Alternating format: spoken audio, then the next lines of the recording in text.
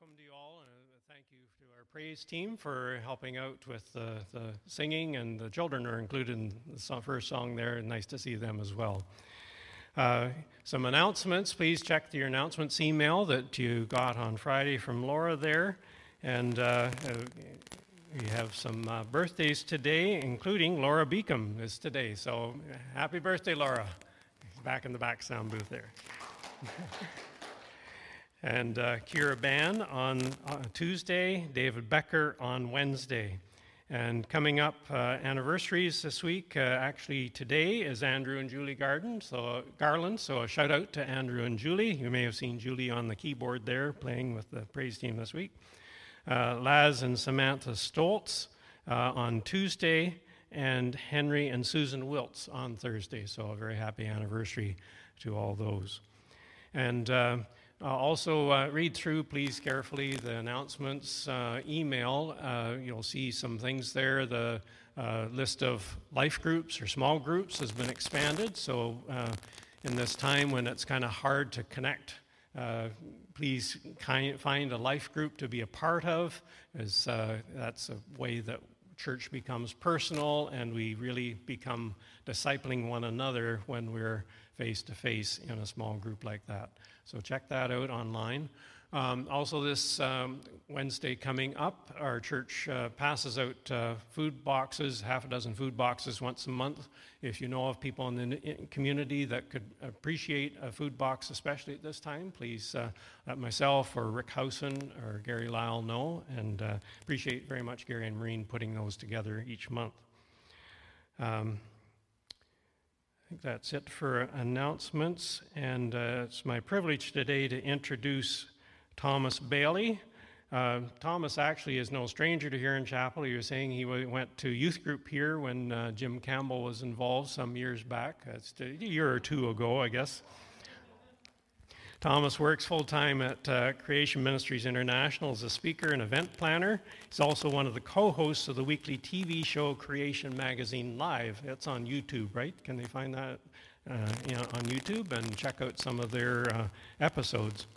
Thomas has been a communicator most of his life, and since becoming a Christian in his early teens, he's had a desire to use whatever gifts God has given him to preach the gospel. He first pursued a career in theater as an actor with an eye toward directing and playwriting. His intention was ultimately to use theater as a means of evangelism. Years later, Thomas left professional theater and worked at a variety of other jobs. Sensing the call to preach, he pastored a local church for 2 years. While attending a CMI event, Thomas was impacted by the need for creation apologetics in order to uphold biblical authority and advance the gospel. This led to him becoming a CMI speaker in 2014, so 6 years you've been doing that now. Thomas lives in Exeter with his wife Gail, who's also a CMI event planner. They have 2 married adult children and 2 grandchildren. Thomas has a Bachelor of Education, a BA in Drama, and a Diploma in Ministry.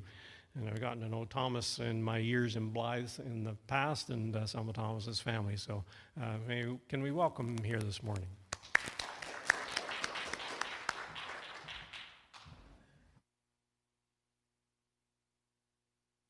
Take this mask off, and thank you for allowing me to do that.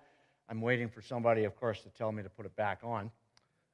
But, well, you've already heard a good deal about me and where I've been, as I did grow up in nearby Blythe.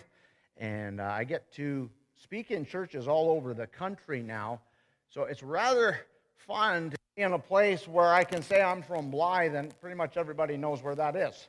I don't have to explain that. Yeah, I will update that biography just a little bit. It's true, my wife and I both work in the ministry together as event planners, and we've now been married for 30 years. Just had our anniversary. We have 2 adult children who are both married. Our son got married just about a year and a half ago, and we have 2 grandchildren. I think the last time I was here, we had 1 grandchild, so now we have double the fun, double the exhaustion. It's always a fun time when they come over. But I am here today as part of Creation Ministries International. Many of you are probably already familiar with us. How many of know a little bit about what we do already? Basically, we are an information ministry, an apologetic ministry. Doesn't mean we're apologizing, of course. It simply means to give an answer or to make a defense. And in our case, we're mostly dealing with the book of Genesis and things to do with creation, origins, Noah's flood, things of that nature. And we have two goals. Number one, we want to encourage you in your faith, to let you know you can believe the Bible the way it's written, right from the very first verse. And we also want to equip you with information so that you can talk to some of the skeptics you know in your life. You might have people in your own family or people you work with who are skeptical of what the Bible claims, probably because of things that they've learned in science class or in the media that gives a completely different version of how the world began than what the Bible tells us.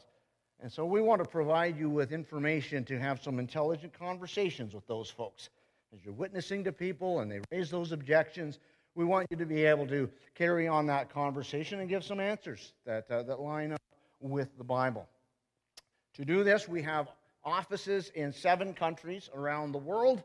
We've been going as a ministry for some 40 years now, and we employ a number of PhD scientists to do research in this area to show how science really does support the Bible.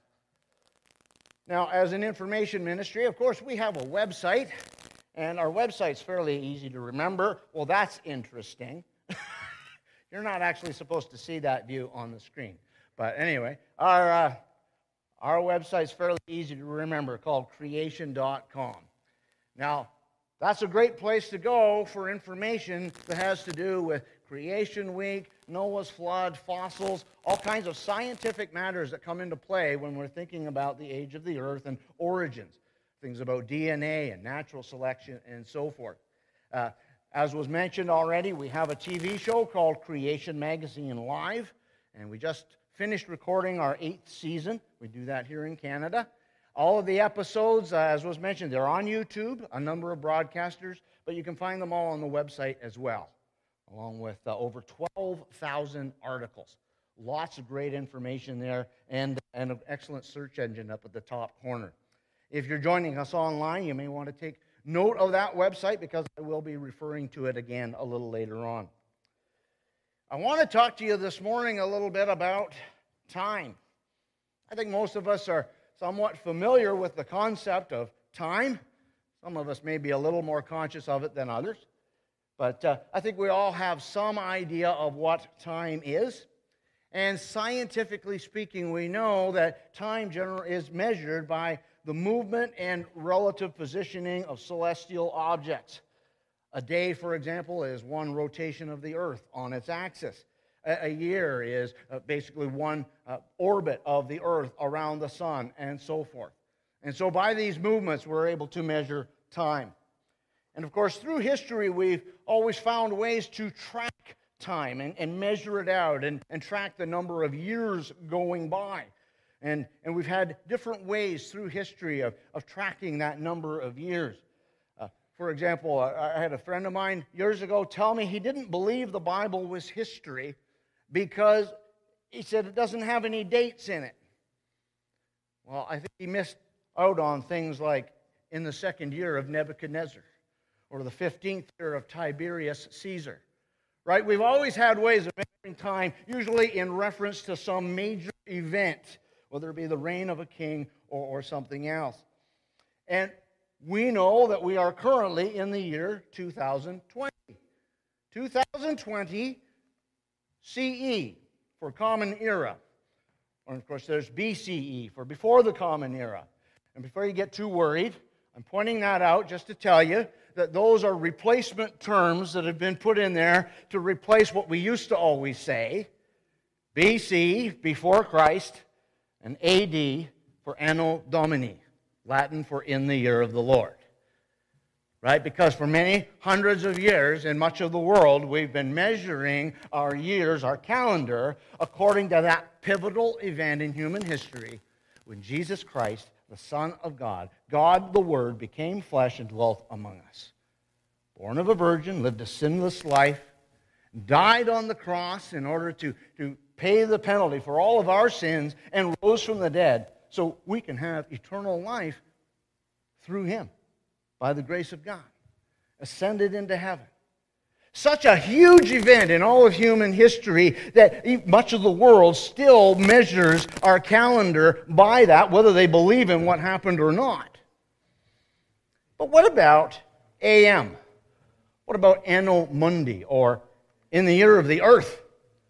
How would we measure the year if we go back to when the earth began? The age of the earth is a highly contentious and debatable issue in our world, even in the church. So let's go back to what the Bible says. You've already heard some of the verses that I'm going to refer to here this morning. Genesis 1 says in verse 1, "In the beginning, God created the heavens and the earth." So there we have, from the Word of God, a beginning. In the beginning, God. So now what do we know? We know there was a beginning to the heavens and the earth.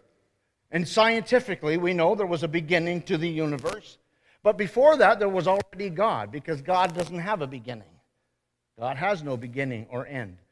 But time and matter and space were all created right there at the beginning by God. And you notice the earth was there right from the very start. And then we continue through Genesis 1, and we hear a description of how God formed the heavens and the earth and filled it with various things, and filled the earth with vegetation and different types of animals, and eventually man and woman made in the image of God. And then after those 6 earth rotation days of creation, God rested on the 7th day. So we have a description there. We have a beginning, and then a description of the sequence in which God filled all of that and finished His creation.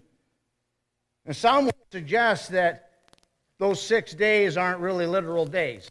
That maybe they represent longer periods of time. Maybe Genesis 1 is poetry, or it's an allegory of some kind. But actually, in the context of the Hebrew, the way it's written there, Hebrew scholars have affirmed that there's really only one way we can understand it from the text. For example, Professor James Barr from Oxford University, he had this to say. He said, "Probably so far as I know, there is no professor of Hebrew or Old Testament at any world-class university who does not believe that the writers of Genesis 1 to 11 intended to convey to their readers that creation took place in a series of 6 days, which were the same as the days of 24 hours we now experience." Now, this is an expert in Hebrew and Old Testament, but please understand, he doesn't actually believe Genesis as real history himself. Doesn't necessarily believe that Moses wrote Genesis either. But he's affirming that it's very clear in the Hebrew that the author intended us to understand 6 literal days. And so if you're possibly thinking about maybe it means something a little different, millions of years perhaps, I got to tell you, that's an idea that must be coming from outside of Scripture, because it's not really in the text.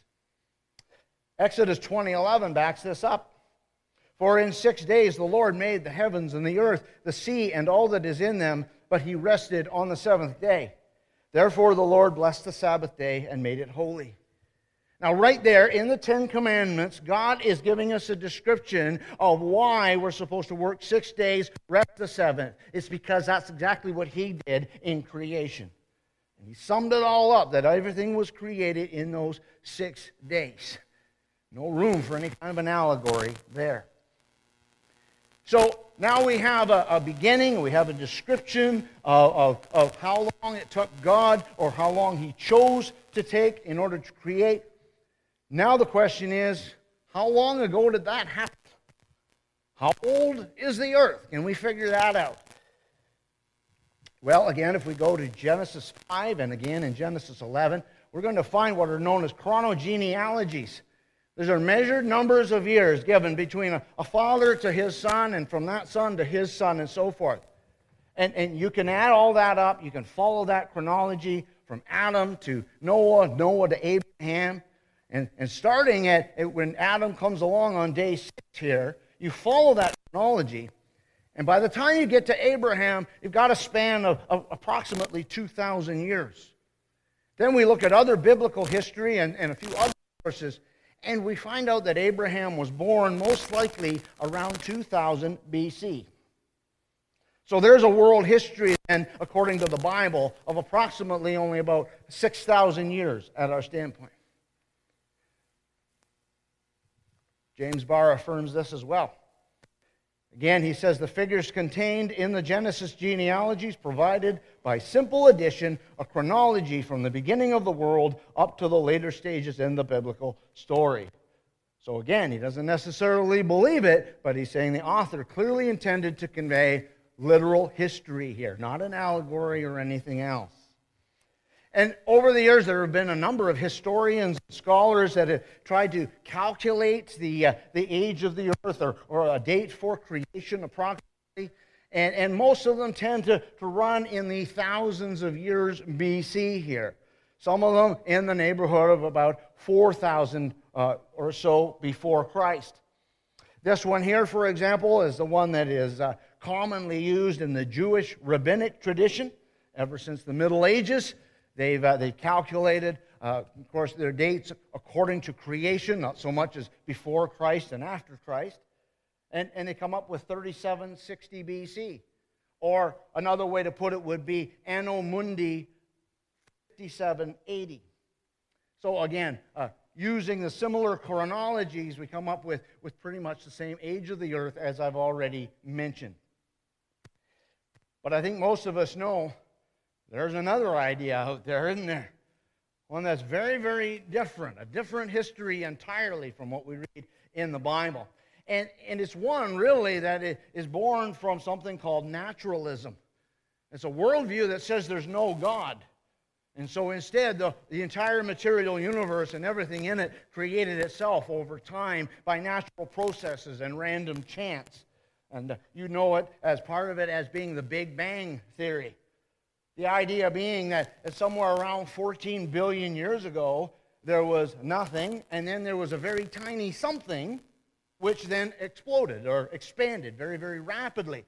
And then gases formed after a time, which then formed into stars. Nobody really knows how that could possibly happen.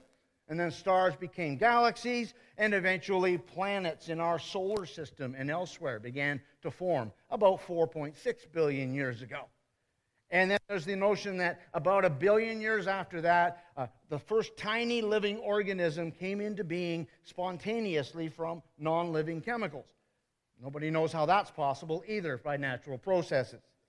And then, of course, over millions and billions of years, the tiny organism became more complex and diverse till we had all kinds of different living things on the earth, and eventually modern man came along.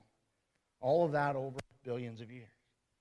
It's a very different timeline, very different history from what we read in the Bible. And in fact, the sequence isn't even the same. Now, I wonder if this has ever had any effect on people's thinking, on their worldview, or maybe even people's faith. Here's an interesting quote from an interview done with a famous author a few years back. He said, "I was very religious as a kid. Then in 8th or 9th grade, I studied astronomy, cosmology, and the origins of the universe. I remember saying to a minister, 'I don't get it. I read a book that said there was an explosion known as the Big Bang. But here it says God created heaven and earth in 7 days,' which is right. Of course, we know he actually created it in 6 days, but that's not the point here. This young man is noticing a very obvious difference from what he's being taught in science class to what's being taught in the Bible, and he's asking this minister, 'Please explain this to me.' Unfortunately, the response I got was, 'Nice boys don't ask that question.' A light went off, and I said, 'The Bible doesn't make sense. Science makes much more sense to me,' and I just gravitated away from religion." And if you're looking at that, you already know who we're talking about. I'll reveal that again in a minute. See what happened there? This young man ended up gravitating away from religion because his pastor didn't manage to give him a good answer to help him understand how we can understand the age of the earth scientifically within a biblical time frame. And so he got this idea that the Big Bang is somehow equivalent to science, and the Bible's something completely different, and he drifted away. You may have heard of this fella, Dan Brown, fellow that wrote the Da Vinci Code a few years ago. Highly controversial book and movie that's basically anti-Bible, anti-church, anti-God. Claims Jesus was just a guy, not divine at all. And he's written several books along those lines. Now, can you imagine how his life may have been different, and maybe the lives of others who have read his works, if that pastor had been able to give him a better answer, and be able to point him in the direction of some evidence that backs up what the Bible says? Ask yourself what you might do if you're presented with that same question. So we have this obvious dichotomy here between those two different histories. And really, when we get into this, we're not even talking about science so much, but we're talking about history. Because in the scientific realm, we understand the concept of operational science, how to run experiments. You make observations and figure out the way things work. It's observable, it's repeatable, testable. But then there's this thing called historical science. That's an attempt to figure out something that happened in the past using science as a means to find that out. But science is limited in doing that because you can't really run an experiment on something that happened in the past. The farther back you go, the harder it gets. So you're really dealing with a history there, not so much science. For example, we might find a fossil that looks something like this, and what we don't find is a little tag attached to it. You know, something that says, "Hi, my name's Parasaurolophus," or you can call me Para for short. I was born April 19th, 75 million years ago. That fossil, we can study that. We can dig it up. We can study certain things about its composition, but it doesn't come with that much information. See, scientifically, we can study certain things about the fossil, and we call that operational science. But as soon as we start speculating on how long it's been there or how it got there, now we need interpretation. We have to interpret the evidence that we find. And those interpretations are always done within some kind of worldview that we already hold to. One scientist might put the millions of years on there because of holding to that billions of years timeline. A biblical creationist, on the other hand, would assign a date probably much younger than that, and probably say something that it had something to do with Noah's flood, and that's why it's buried in sediment. And so we get different interpretations dealing with the history of that fossil. Right? So it's important to understand that distinction. Because you see, the interpretation of billions of years of evolution and no God required for that, it's not hard to find that interpretation everywhere around us, is it? In school, in the media, and so forth. That's why ministries like ours exist. That's why we have a website. That's why we employ a number of PhD scientists to do the research, so that we can provide information from a different perspective and show how that evidence does back up what the Bible says. It's why we send speakers into churches, and it's also why we have an email newsletter known as InfoBites. This is an email we send out from time to time that has just a little bit of our information in it, some of the key articles from the website, announcing upcoming events, and so on. Now, normally we pass clipboards around to sign up for this. Of course, we can't do that today. So if you're interested in getting our emails from us, then after the service, just go over to the table here, and you'll see a sign-up sheet. Looks like that. Give us your name and your email address, and we'll start sending those to you. If you're joining us online, please go to the website, type in InfoBites in the search, and just follow the instructions from there. I wonder if Jesus ever had anything to say about the age of the earth. Mark 10, verse 6, he said, "But from the beginning of creation, God made them male and female."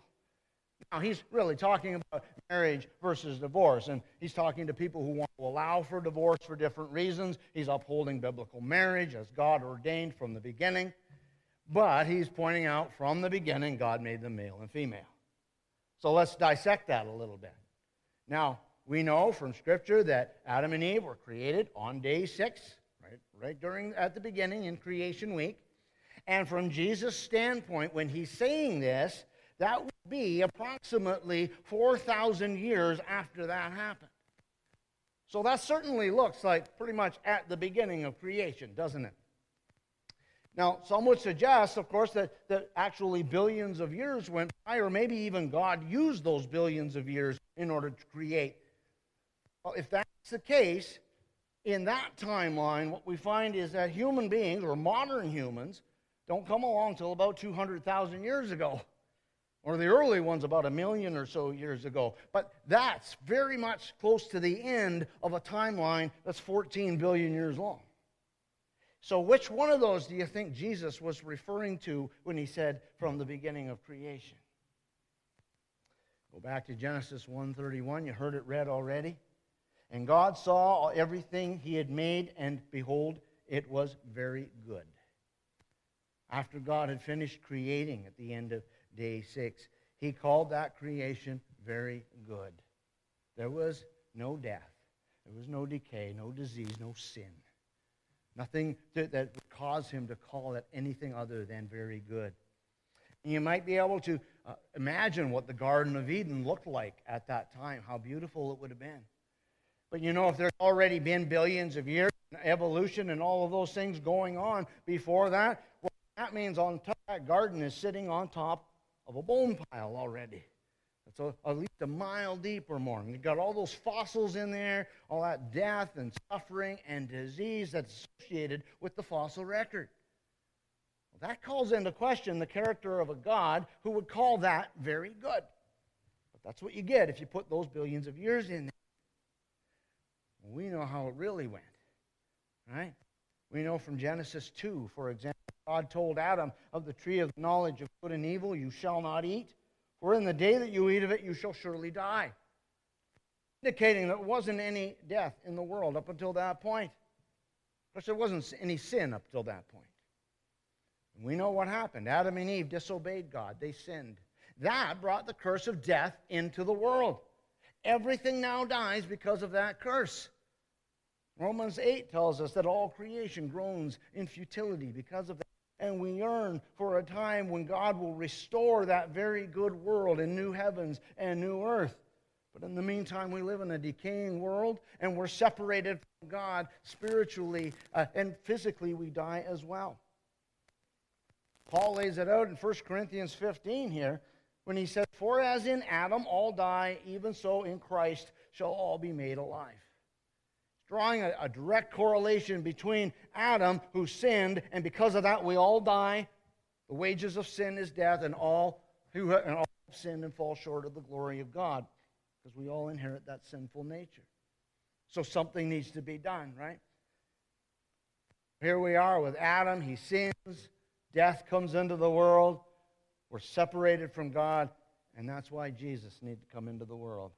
That's why we need a Savior to die on the cross and pay the penalty for those sins for us, so we don't have to die, as long as we have faith in Jesus. See, we can appropriate his righteousness. So there's an obvious correlation there between that Adam and Jesus. But if there's billions of years in there, and death happened before Adam even came along, then that would mean that death is not the result of sin. And if death isn't the result of sin, why do we need a Savior? Not only that, if God used evolution to get that far, it even calls into question whether there really was an Adam and Eve. And atheists understand this. You've heard of H.G. Wells, probably. He's a well-known author as well as an atheist. He said if all the animals and man had been involved in this ascendant manner, then there had been no first parents, no Eden, and no fall. And if there had been no fall, then the entire historical fabric of Christianity, the story of the first sin, and the reason for an atonement collapsed like a house of cards. He may not believe what the Bible says, but he understands that if evolution is true, then all of that theology goes away. It doesn't make sense anymore. And of course, there's implications to that, isn't there? If we begin to believe in a worldview that excludes God, I wonder what would happen in our worldview and in our world. Another atheist, P. Z. Myers, put it this way. He said, first, there is no moral law. The universe is a nasty, heartless place where most things wouldn't mind killing you if you let them. No one is compelled to be nice. You or anyone could go on a murder spree, and all that is stopping you is your self-interest. Why? Because if there's no God, then there's no ultimate moral authority. It's just whatever we decide is right and wrong. And yes, we live in a fallen world where all of this stuff goes on, but we know it's not always going to be that way. But if we accept evolution, then that's pretty much what we're stuck with. You know, there's a number of well-meaning theologians over the years who have tried to put the two ideas together, tried to accommodate everybody. And usually they will try to slot millions of years in between those first two verses in Genesis, known as the gap theory, or they'll try to spread them out over those 6 days.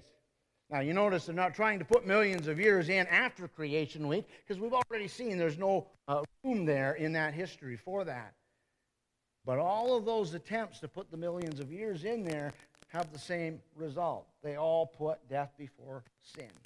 They all undermine some core theology in the Bible. Of course, the reason they're doing that is because of what geologists came up with a couple hundred years ago. They started to say that the layers of rock we see around the world took millions of years to form, very slowly and gradually, one on top of the other. You've probably seen something like that in a textbook with many millions of years ascribed to those various layers.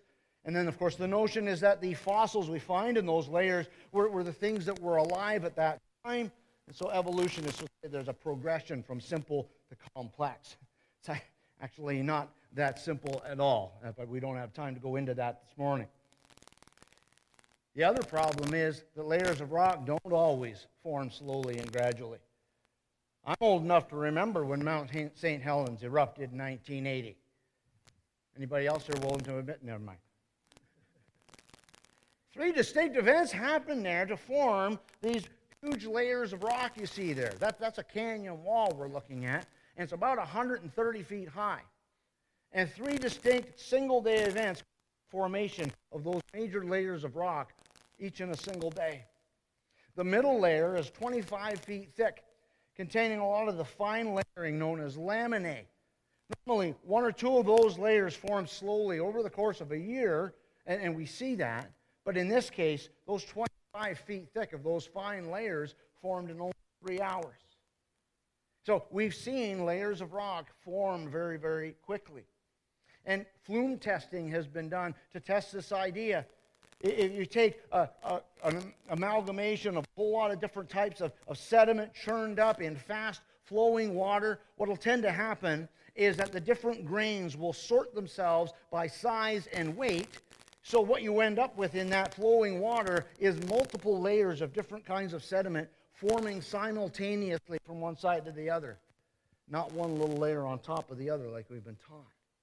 And that's something we can see happening on the ocean floor, and it's certainly something we would expect to find in an event where there was a lot of water all at once. I mentioned there's a canyon there. The canyon also formed very, very quickly in a single day. And we've seen other examples of canyons that have formed very quickly within days or weeks. But no one has ever actually seen a canyon form over millions of years, like we've been told. That's really just an assumption based on that millions of years worldview. On the happening from something like a global flood, like the one we read about in Genesis. Now, some would suggest that Noah's flood was just a local flood. Even those that are trying to put the millions of years into the Bible end up saying Noah's flood had to be a local flood because they want those layers of rock to represent millions of years. But the Bible tells us about it in Genesis 7. The waters prevailed so mightily on the earth that all the high mountains under the whole heaven were covered. The waters prevailed above the mountains, covering them 15 cubits deep. So this is water covering all the mountains under the sky to a depth of more than 20 feet. That's not a local flood. What's described there in those 3 chapters is global in proportions. And even people like Professor Barr, we mentioned earlier, he also affirmed that the Hebrew is very clear. This was meant to describe an actual event. Jesus refers to it in Luke 17. He said, "Just as it was in the days of Noah, so will it be in the days of the Son of Man. They were eating and drinking and marrying and being given in marriage until the day when Noah entered the ark and the flood came and destroyed them all. Now, in talking about his second coming, a still to come, he's saying it's going to be just like it was in the days of Noah, because he understood Noah's flood was a real event, real history. So we go back to that timeline again, and you've got that very good world, which is now messed up because of Adam's sin. Everything now dies and decays. And then about 1,600 years or so later, God judges the earth in a global flood. And from that, we can attribute the vast majority of those sedimentary layers of rock that are full of fossils. Makes perfect sense. And you don't need the millions of years. You don't need death before sin. One thing we know about fossils is that they have to be buried rapidly to be fossils. Otherwise, they decompose and they get picked apart, right? And there's all kinds of examples of this through the fossil record of rapid burial. Here's an entire school of fish that was they're actually all fossilized in that position, in formation, all facing the same direction. How does that happen? You know, if they all die one at a time and they gradually, covered in sediment. Something must have happened to bury this entire school of fish very, very quickly. Here's another one. This is my favorite. Well-preserved ichthyosaur here. But if we look closely, this is really two ichthyosaurs. This is a mama giving birth. They're fossilized in that position. Millions of years. I know the ladies are all thinking, no. Something happened to bury these specimens very rapidly. And we find that kind of rapid burial all through the fossil record. We also find things like soft tissue in dinosaur bones, blood cells and proteins and even bits of DNA. Things that scientifically we know degrade very, very quickly. They don't last millions of years. We find carbon-14 in dinosaur bones. Well, that may not sound strange, but carbon-14 has a short half-life or decay rate. It's actually undetectable after 50 to 100,000 years. There's no way there should be any in a dinosaur bone if it's millions of years old. On the other hand, if it's much younger than that and perhaps got buried in a global flood or something like that, that makes perfect sense. Now, there are other types of dating, or radiometric dating, that are used to date not the fossils but the rocks themselves. You may have heard of that. And these actually require a number of assumptions, and there's actually a lot of problems with that dating method that most people aren't aware of. You can find out more about that in a DVD called Radioactive Dating in a Young Earth by Dr. Jim Mason. See, scientifically, there's a number of ways we can use to try to estimate the age of the Earth. I would recommend go to see what the Word of God says and find eyewitness accounts about world history, but scientifically can estimate certain things. But all the methods we use to estimate that require assumptions about things that we don't know because we weren't there. For example, we could measure the rate of continental erosion in the world. And we can measure that over time, that the average height reduction for all of the continents in the world is about 6 centimeters per every 1,000 years as they got gradually eroded into the ocean. That doesn't sound like a whole lot, does it? Right? But if we extrapolate that out, it would only take about 10 million years for all of the continents to be completely eroded into the ocean. That isn't anywhere close to the billions of years we're told for the age of the Earth. And there's the magnetic field of the Earth itself. We've been able to measure that for the last couple hundred years, and we find that it's decaying at a rate of about 5% every century. And it was about 40% stronger 1,000 years ago. Now, again, that may not sound like a whole lot, but if we do the math, it means that the Earth can't be more than 10,000 years old. Otherwise, that field would have melted the Earth at that time. There's all kinds of ways we can use to estimate the age of the Earth that don't give us anywhere close to billions of years, but the most popular one is the one that gives us those billions of years. You can imagine why. Because the folks doing those measurements want to keep God out of the equation, so everything had to happen slowly and naturally and evolve over that time frame. Paul tells us in Romans 1:20, for his invisible attributes, namely his eternal power and divine nature, have been clearly perceived ever since the creation of the world in the things that have been made, so they are without excuse. Since creation, we've been able to look at what God created, even in its fallen state, and see God. And how much more today, with everything that we know about the cosmos, about DNA and everything else, we should be able to see incredible design and intelligence, and we know who to attribute that to, the God of the universe. But that other idea does lead people astray, like it did with Dan Brown. And you've probably heard the number of young people leaving the church over the years. A Barna study just a year or two ago found that 49% of church-going teens say that the church seems to reject much of what science tells us about the world. And when they're thinking science, they're thinking Big Bang, they're thinking evolution, they're thinking those billions of years. It's what they've been taught science tells us. And it's very different from what the Bible says. Unfortunately, in the church, we've not always been very good at backing up what the Bible says with some actual evidence. And yet ours is not a blind faith. It's evidence-based. It's based on eyewitness accounts of actual things that happened in history. We did a bit of research on this of our own a few years ago. We produced a DVD called Fallout. And as part of the DVD, what we did is some interviews with students on a college campus.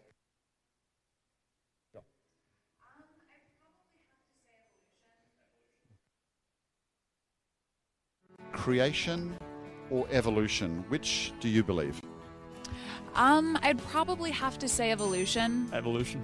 Evolution. Is there any powerful argument that makes you think evolution is true that causes that confusion? I think the studies that have been done on apes and monkeys are pretty compelling. I think that the genetic sequence can change over time, over millions and billions of years. Mostly fossil records and just databases of really just the fossil records. In your church background, were you ever exposed to any scientific evidence for creation by your church leaders, pastors, anything like that?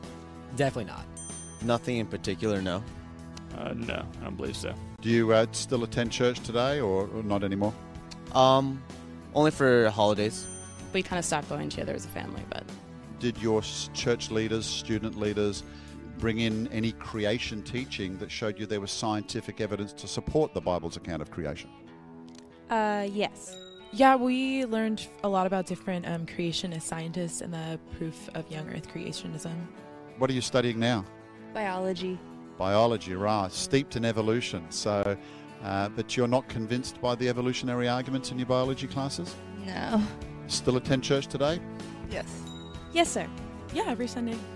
Would it be fair to say then that being able to discuss creation openly at church has helped strengthen you in that area, prepare you for what you've learned here at college about evolution? Yes.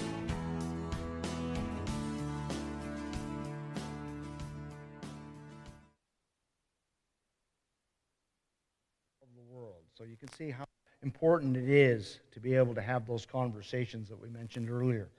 And you already heard this scripture before. 1 Peter 3:15 tells us, "In your hearts honor Christ the Lord as holy, always being prepared to make a defense to anyone who asks you for a reason for the hope that is in you, yet do it with gentleness and respect." So we certainly want to share testimony and share the gospel, but along the way, people are going to have questions. And we're supposed to be able to give an answer when they ask us those challenging things to do with fossils or DNA or distant starlight, all of these things that keep coming up. And that's where ministries like ours come into play. That's ultimately, we want people to come to faith in Jesus Christ, but there are these stumbling blocks along the way. So our position in the body of Christ is to help the rest of the body of Christ in order to be able to clear those stumbling blocks. Now, if you're joining us online, I'm going to mention some resources for the next couple of minutes. You can access all of those online at creation.com. And if you're here with us this morning, everything's over here on the table that you can have a look at on your way out. Our number one equipping tool is Creation Magazine. It comes out every 3 months. It's a family-oriented magazine that it's cutting-edge science that comes out, deals with it from a biblical perspective. Something you don't find in most science magazines. The articles are short and easy to read, and we get testimonies from around the world from people who have been lent one of these magazines, came to believe the Bible really is true, and ultimately put their faith in Jesus as a result. That's the testimonies we look forward to hearing. Now, it's a recurring subscription, so you sign up for it once. Payments come automatically every 3 months from a credit card or a bank account, and you don't have to worry about renewal notices later. Just give us a call if you want to cancel it later on. $7.50 every 3 months. You get a hard copy of the magazine, a digital copy in your email, and if you're here today and you want to sign up, we'll give you your first magazine or your first hard copy here this morning, as well as a free DVD as a sign-up bonus. There's some over there by the door that you can access. If you're online, simply go to Creation Magazine on the web and follow the instructions there. For those who are here, you'll see forms that look like that. They're right beside the InfoBites form I mentioned earlier. And if you want the magazine for yourself or someone else, simply fill it out on both sides. Name and address on one side and payment information and a signature on the other. Again, you don't pay anything up front. My next favorite resource is Creation Answers book. It answers over 60 of the most asked questions that people have about Creation Week, about distant starlight, how did all the animals get to Australia, all these things that keep coming up. A good philosophical companion to that is Christianity for Skeptics. It examines Christianity in comparison with other worldviews like Eastern religions, Islam, and even atheism, compares them logically. Really good book to have. You're dealing with somebody from a different background, or maybe they're looking at other ideas. For some hardcore science, you can look at Evolution's Achilles' Heels. 9 PhD scientists showing how the evidence that evolution is put out there for their argument, whether it's fossils or DNA studies or natural selection, shows how scientifically they don't work. And another version of that, in a sense, is Refuting Evolution. This is more for a high school level, because what it does is it refutes the key evidences that are going to be taught in high school to try to prove evolution. Valuable resource to have if you know anybody studying at that level. And we mentioned the age of the earth quite a bit this morning, so a great for that is What the Bible and Science Say About the Age of the Earth. It goes much more in depth on that than I was able to do this morning. We had the Genesis Academy. There was mention of life groups earlier this morning. This is a 12-week small group study that we put together that examines the key aspects of those first 11 chapters in Genesis. Week by week comes with a study guide, and we've already had churches ask us and pre-order this for their own small group studies. Of course, we have children's resources. We want to equip those children with answers at a young age. But you know what? Hey, if you don't want to spend any money, go to that website. Remember all those articles. Remember the videos that are available. All of that information is available right there at creation.com. You can come talk to me on your way out this morning after the service is over. But for now, let's have a word of prayer. Dear Heavenly Father, we thank you so much for your love for us and how you have made it possible for us to be reconciled to you by your own Son, Jesus Christ. We thank you for revealing yourself to us in your own creation, in your written word, and most of all, through your Son. We ask that you would equip us and embolden us to share the good news of your gospel with the rest of the world, and to be able to have those conversations when they come up. We ask that you would go with us now and strengthen us in Jesus' name.